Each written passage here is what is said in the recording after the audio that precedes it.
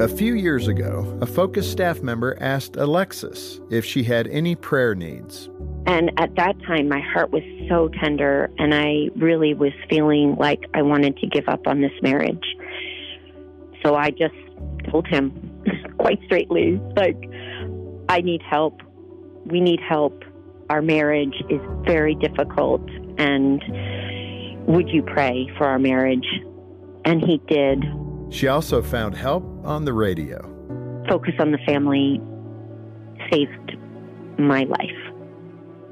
It just was the lifeline that I needed every single day to keep going and keep hoping.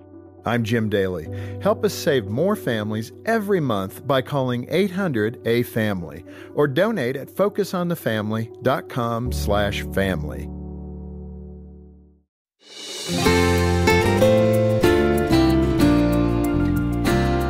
Well, it seems that one of the hardest things for couples to talk about is physical intimacy. And if this is an uncomfortable topic for you, we certainly get that. But I'm glad you tuned in because we have help. I'm John Fuller, along with Greg Smalley and his wife, Erin, and they lead the Focus Marriage team. Both are counselors. And Erin, I'm going to turn to you. What are some of the common views that couples have as they enter into marriage about the sexual experience they're about to have? Mm-hmm.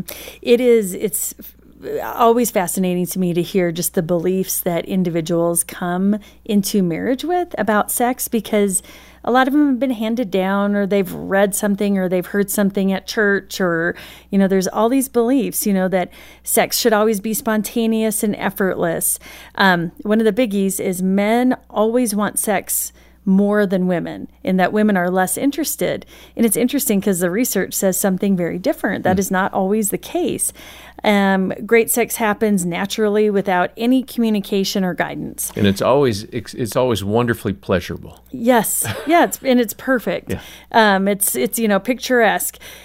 Sex is only for procreation. And, Really? You've counseled some couples who think that? Yes. Wow. So it's just exploring, what do I believe about sex? Mm-hmm. What beliefs am I bringing into my new marriage about sex? Well, can we go ahead and turn now to Dr. Julie Slattery? She's got a whole ministry to address intimacy in marriage. Julie spoke with Jim Daly and me about struggles that she herself faced in this regard in her marriage. We're talking about this issue of sexuality in marriage, and Julie, it's not a theoretical topic for you, and I so appreciate your own vulnerability. In the book, you talk a lot about you and Mike, and that's so refreshing. I understand that you and Mike struggled for many years. That's what you mentioned in the book, maybe 15 years before you started to really figure out how to deal with some of these core issues. That's probably really typical of all of us, maybe longer, 20, 30 years. Yeah. But describe that kind of desert and then finding an oasis in your communication where you could really dig in and start dealing with things. Yeah. We did run into some problems early on in our marriage related to sexual intimacy, and I think there were pretty common barriers, problems, and I think where we really got stuck was we didn't have a vision for what sexual wholeness looks like.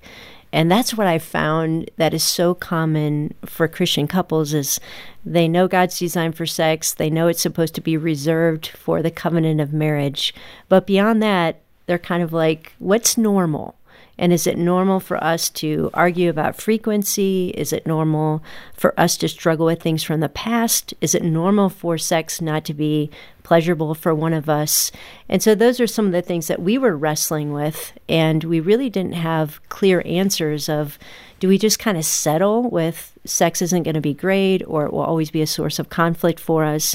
And as you mentioned, Jim, it probably wasn't until about 15 years into marriage that God began to show me that there's a much bigger picture here that we didn't see.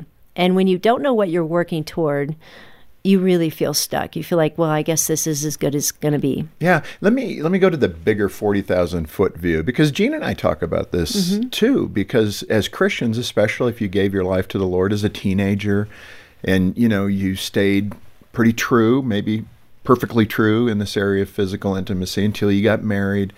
And then there's this like weird switch you're supposed to throw on that you go from like a total stop at the line, and then you get married, and then you're you're supposed to just be able to know that all of this is good when you've been told it's bad, it's not good, don't go there, don't ever think about it, don't ever look at it. Yeah. Which are all healthy things to not do those things before marriage. But then you got to go. And it's like, wow, a lot of people, both men and women, struggle with this. I hear from a lot of women that really struggle with this. Like, how do I go from chastening myself until my wedding night, and then all of a sudden I'm supposed to be this sex goddess? Right. You know? Yeah.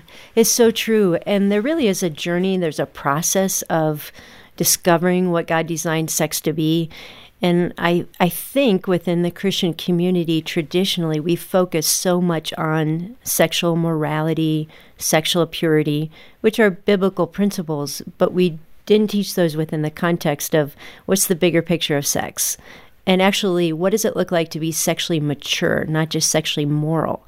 And so the couple that gets married and they're like, okay, now we're married, now we can enjoy this. We're not sinning by having sex together. But what does it look like to grow in the fullness of the maturity of what God created sex to be? And there's no vision for that. If there's not a vision for it, it's like, okay, now we're good morally or following the rules, but there's still no joy. There's still no progress in learning to be lovers. Well, and part of that, too, it's, again, that long conditioning growing up in the church, perhaps, that it's taboo. Yeah. And I guess I want to pull that out of you because specifically, I think, for women, they really struggle with that, how to make that transition. And some women, probably in their 40s and 50s, they've been married a long time, have still not really been able to fully embrace that God designed this, that this is a good thing. Yeah. In fact, I know, that Jean, talking to some of her friends, they kind of get very squirmish about that. And, they just don't even know how to talk about it amongst themselves. Yeah. Because it's uncomfortable. It is, and some of that is cultural. You talk to a woman in her 20s or 30s today, and she's less likely to struggle with that because she's grown up in a culture where it's more acceptable to talk about sex. You're exposed to sexual things. There's a negative element to that as well. But I think what you're hitting on, Jim, there is so key. What I've learned in the last 10 years of ministering on sexual issues is that most of us have the wrong picture of what God designed sex to be. And we don't even realize it. It's like a backstory that impacts how we think about sexuality. And the metaphor that I use in the book is sex is like a big jigsaw puzzle. So if you've got like a 2,000-piece jigsaw puzzle, you have to know what picture you're creating. You pick up each piece and you say, okay, where does this go in the larger picture? But most married couples are actually working with the wrong picture of what they think sex should be. As always, some great perspectives from Dr. Julie Slattery. And Greg, let's go ahead and just fill that out a little bit more. So, I think the expectations about sexual intimacy in the marriage is going to be different for both husband and wife. How do you bridge the gap there when there are obvious differences, but we're not comfortable talking about them? I mean, it's hard. And when we're frustrated, maybe we're not having sex as often as we would like. I always say, first and foremost, there's a verse in 1 Corinthians 7 that talks about, well, your body's not your body, it's my body, that now that we're a married couple, in absolutely never, ever, ever weaponize scripture like that to use to say to your spouse, hey, your body isn't your body, so I want sex, and since your body's not your body, we're going to have sex. Oh, yeah. That'd be a terrible misapplication. Yeah, I would hope that we're not doing that, but it's possible, and it's easy to take that verse and weaponize it. I mean, all that is manipulation. Truly, that would be me objectifying my wife, that she's just an object for my sexual gratification in that moment. And there's nothing consistent with God's word in taking that posture. Well, especially as a husband, when, how many times am I told to sacrifice? Yeah, how's we're that told sacrificing? to die for our wives. Right. And that's not to take away the frustration of going, I would prefer us to have sex more often. But approach that not through control and manipulation. Go at that, first of all, in how do I create a safe environment so that Aaron and I can have that type of discussion? Like, both of us matter. Aaron matters, I matter. And so I want to talk about if I have a desire to have more sex, I want to create safety so that we can actually talk about that. Yeah. I don't want to manipulate her, control her. I don't want this just to be about what I want. But there's nothing wrong with putting that request out. So how do we do that in a safe way? I think another good thing to do is always, if I'm frustrated about the frequency or whatever within our sex relationship, to create safety, but then to find out, maybe there's something going on for Aaron that is contributing to a lack of desire or whatever. Maybe there's something relationally. Maybe there's something biologically going on. Mm-hmm. So in other words, don't jump right to me prescribing why she's uninterested in having sex more often. How about I ask and seek to understand and do that in a true curious way, not judgmental, going, it still needs to feel safe. If people don't feel safe in that sort of conversation, their hearts are going to close. You're never going to get anywhere. And then now your spouse is behind a big old wall.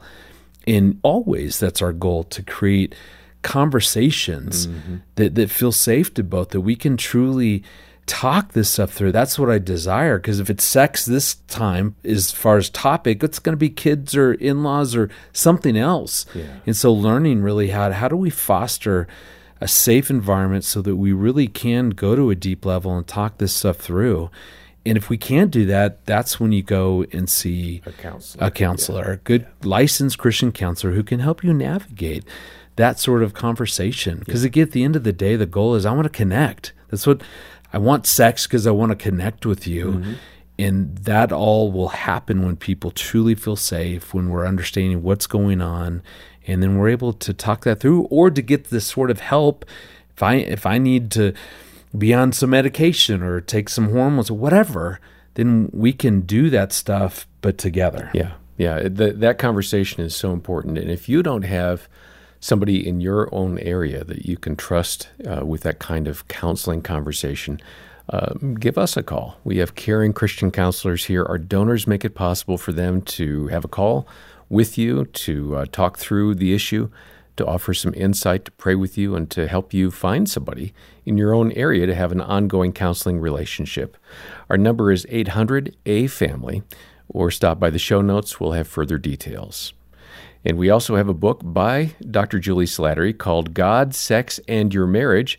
It addresses this topic of sexual intimacy in marriage very well, very biblically, and you can request that when you make a one-time gift or a monthly pledge of any amount to the ministry today. Details about the book and ways to donate are in the show notes as well. Next time, we'll hear from magician Danny Ray and his wife Kimberly Thompson to discuss the team aspect of your relationship. For now, on behalf of Greg and Aaron Smalley and the entire team, I'm John Fuller, and this has been the Focus on the Family Marriage Podcast.